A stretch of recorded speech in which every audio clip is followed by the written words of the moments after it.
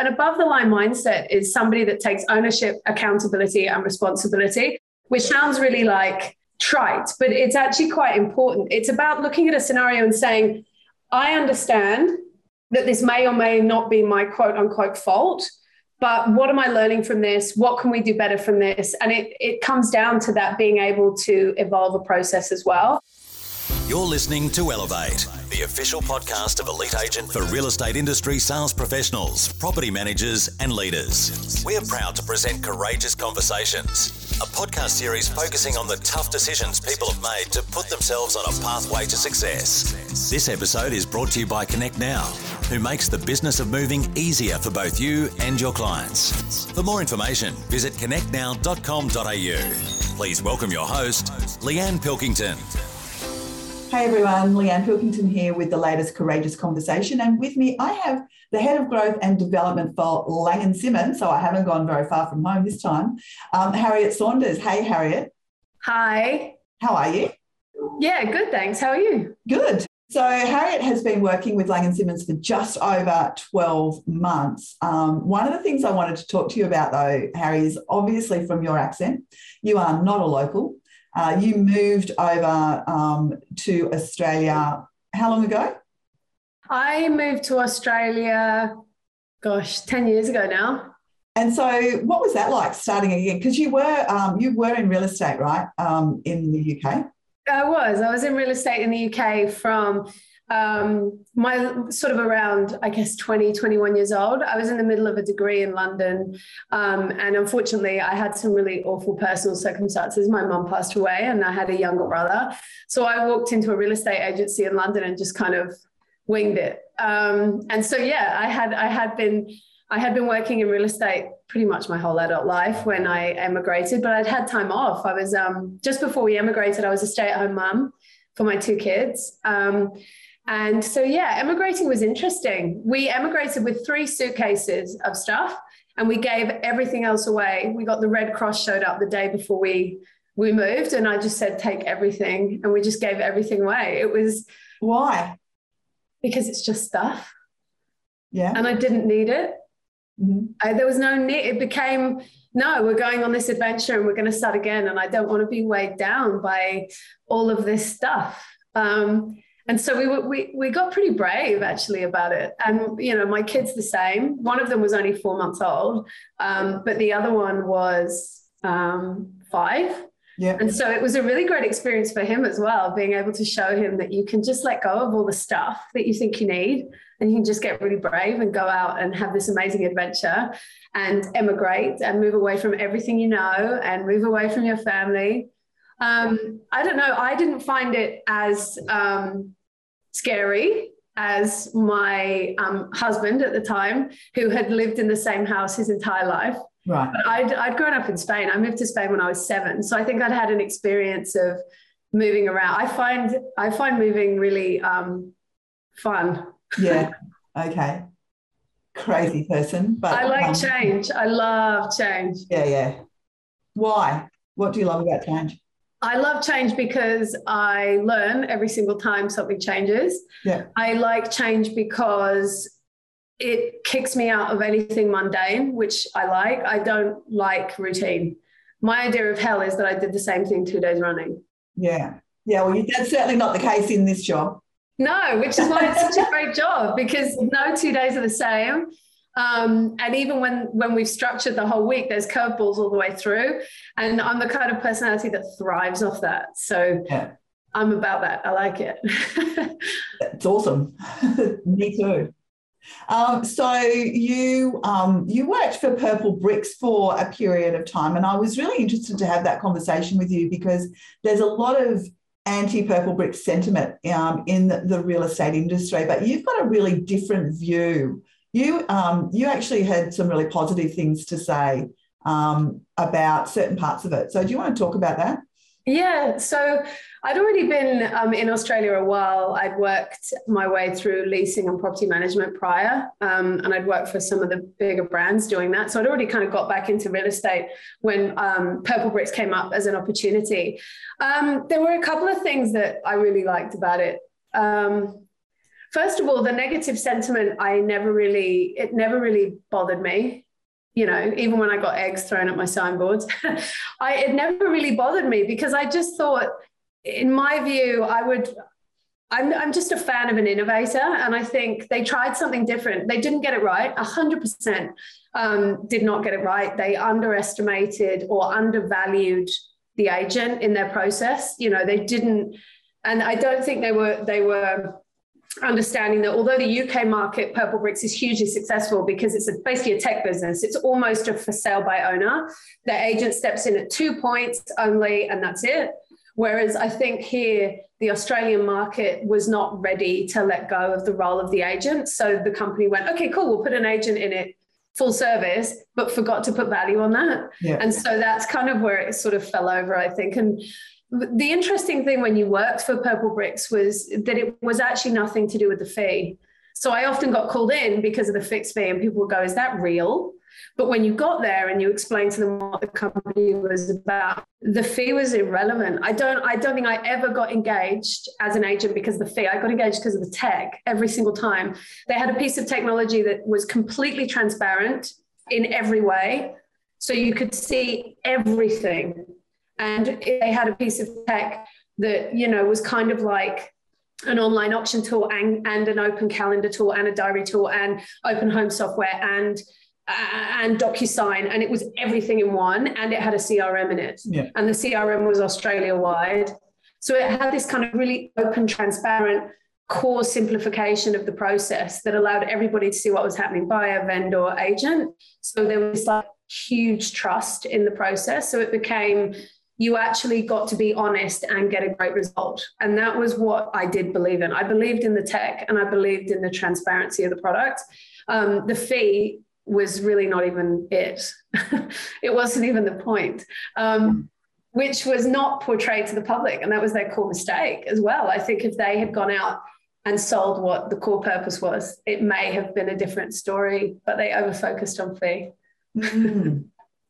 But you learned so much from that. I learned so much from working with a disruptor. I learned more in that time about the real estate industry in Australia than I did in all of the experience I had leading up to that in sort of, you know, more traditional models. You learn more when you fail than when you succeed, for sure.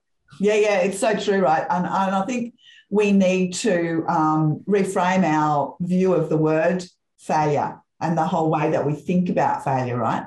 Yeah. I think leaning into failure is hard. As a human being, you've got like a core defense mechanism, either because your intention is never to get it wrong. And that's also something that's really good to own, to come into a scenario and go, I've made a mistake. My intention is never to make a mistake. Yeah. You and I work together all the time. I come to you and say, I've made a mistake. My intention is never to get it wrong. But I'll often come to you and say, I've made a mistake, or something hasn't worked, and here's what we're going to do to make sure that doesn't happen again. Here are the proactive things we're going to do. We're going to learn from it. And it's hard to do at first. It definitely didn't come naturally to me to fail and lean into it. But it's such a core life skill. I have two boys who are now 12 and 9, almost 10, because Benny have 10 years. And, you know, they make mistakes all the time. And I'm trying to teach them that core life skill, that a failure is a learning opportunity, not a moment to beat yourself up. Yeah, absolutely. Yeah, I mean, we've just talked today earlier about some things that we're evolving in our offering, and that's what it is, right? It's an evolution. You think you know what people need, but then you deliver it, and then you go, actually, this will even be better if we do X, Y, and Z. How many times do I come to you and say, I know it's good, but yeah. So many. And I think also it's that idea that like there's some kind of fixed destination around either success or an objective or a goal. It's never a fixed destination. It's an ongoing process of, so for example, with the Lang & Simmons training, we built it all out, and it could have been so easy to go like, there you go, it's built. Let's just set and forget. But we never do. We're like, but this could be, but also based on feedback. And here's what I'm seeing. And I think if you can create an environment either in your personal or professional life where that kind of open dialogue about the evolution of anything, rather than thinking it's a fixed destination and you've either succeeded or failed, is core, is so core. And we have that.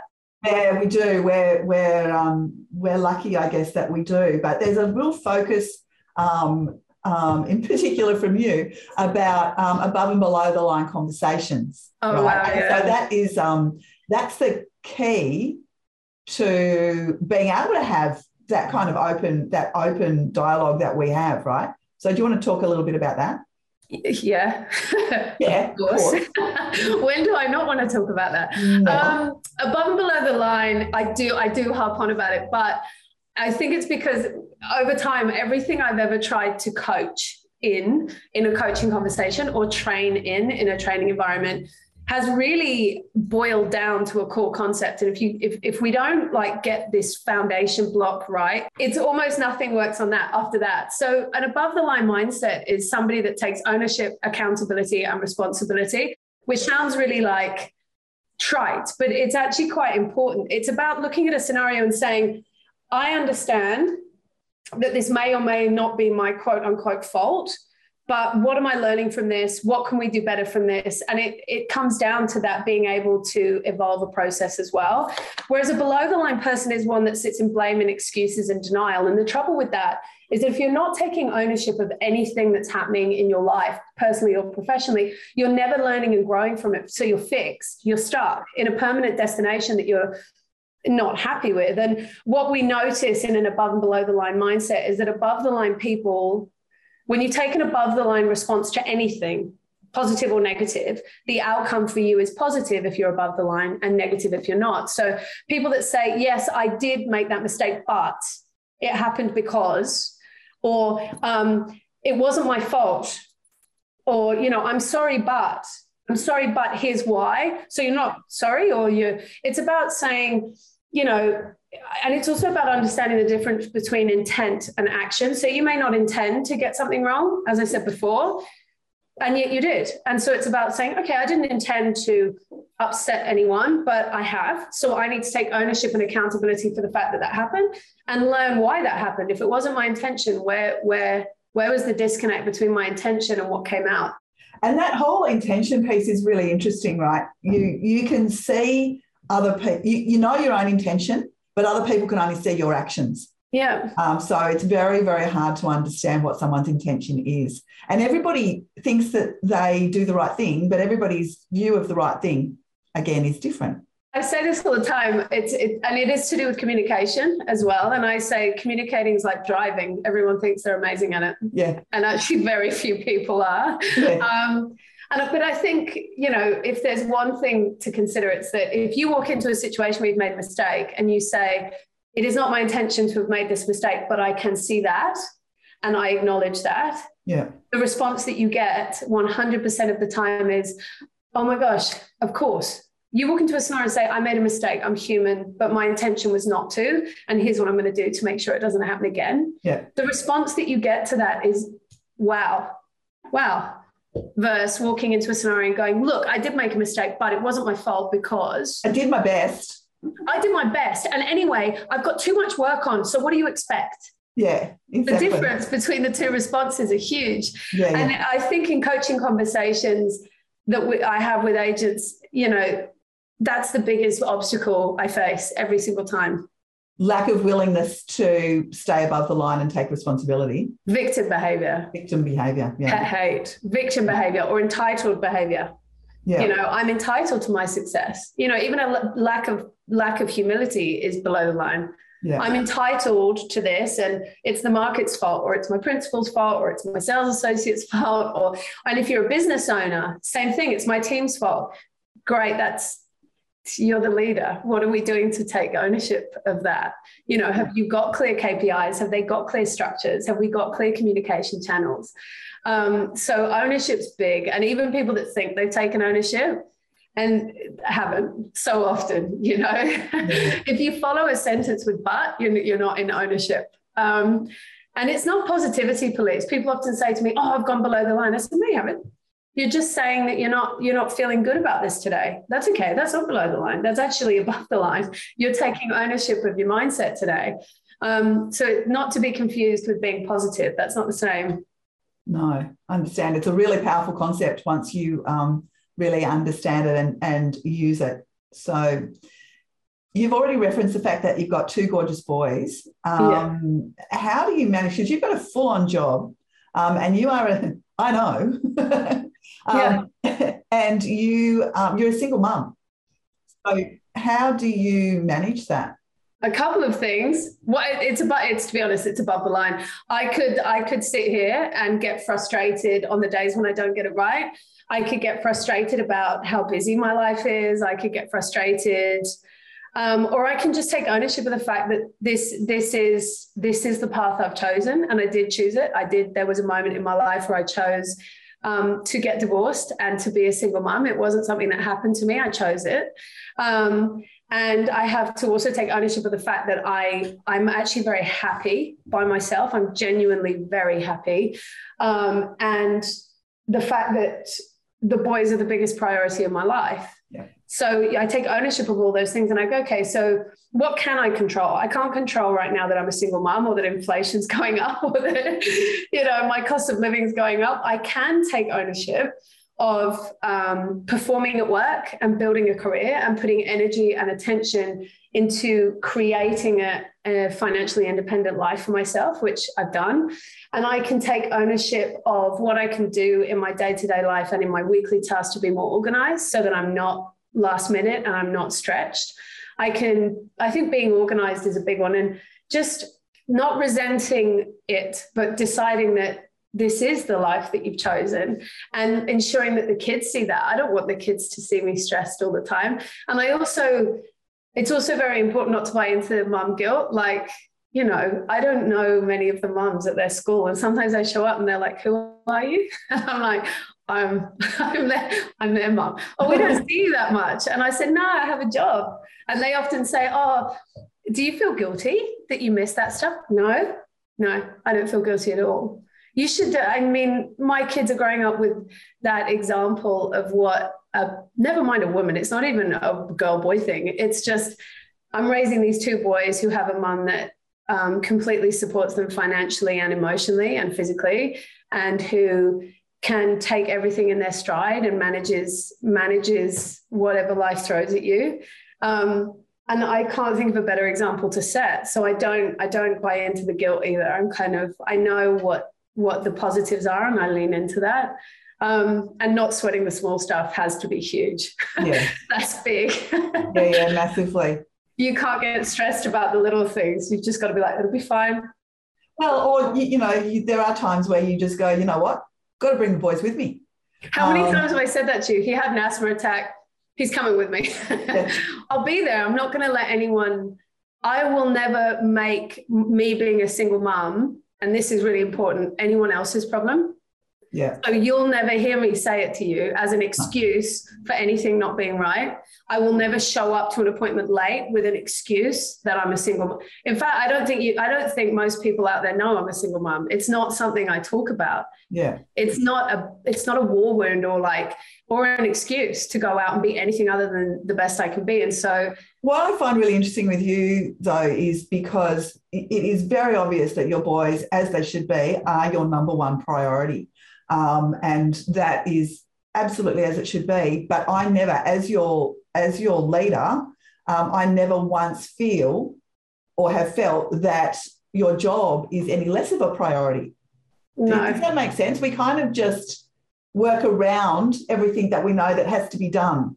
That very much comes from the trust that you have in me, though. You trust that I will never let anyone at work down, which is a whole network of people. Yeah, I won't. I will find a way to make it work. And when you empower me with that trust, I couldn't let someone down, which is why sometimes my son's with me. It doesn't happen often, but it's like, I'm not going to let people down. He's coming with me. Yeah. And just quietly, they kind of like coming with you. They love it. Particularly Riley, he does like to. My oldest one loves it because he's all about the growth mindset. He came home from school yesterday and he said, Mum, I'm having some issues with a friend at school. And I was like, okay. And he goes, look, what I'm about to say is a little bit below the line. And I'm like, okay.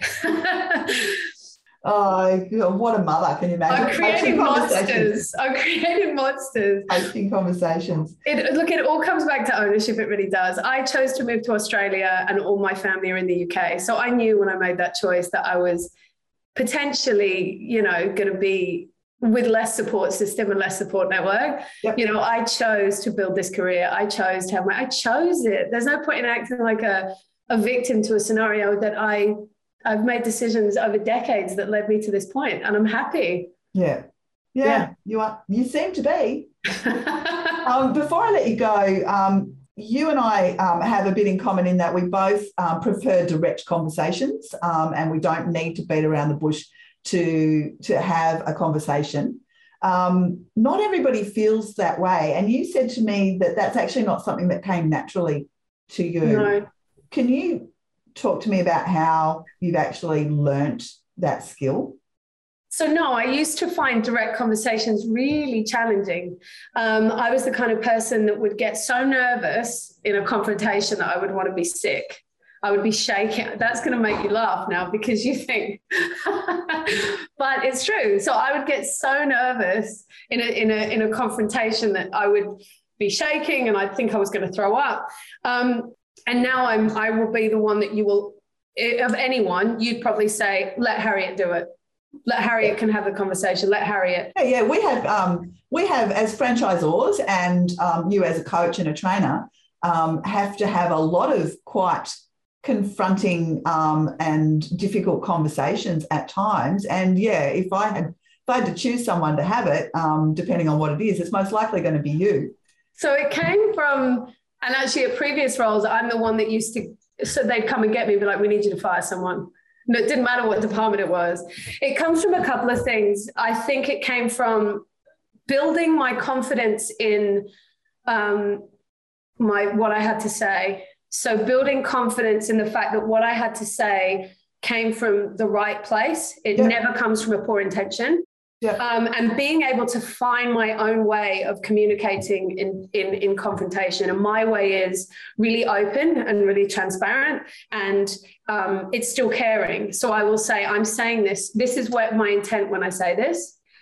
So making sure that I communicate what I'm intending, making sure I communicate how we've got to this point. It's the clarity that made direct conversations easier. So when I communicate directly, you'll vouch for this, I'm always crystal clear. There is no margin for misunderstanding. And I think I had to grow confident in my communication skills, but also grow confident in the fact that what I had to say was important enough to say. I won't have a direct conversation over nothing. I don't sweat small stuff. But if there's a conversation that needs to be had, I'll have it.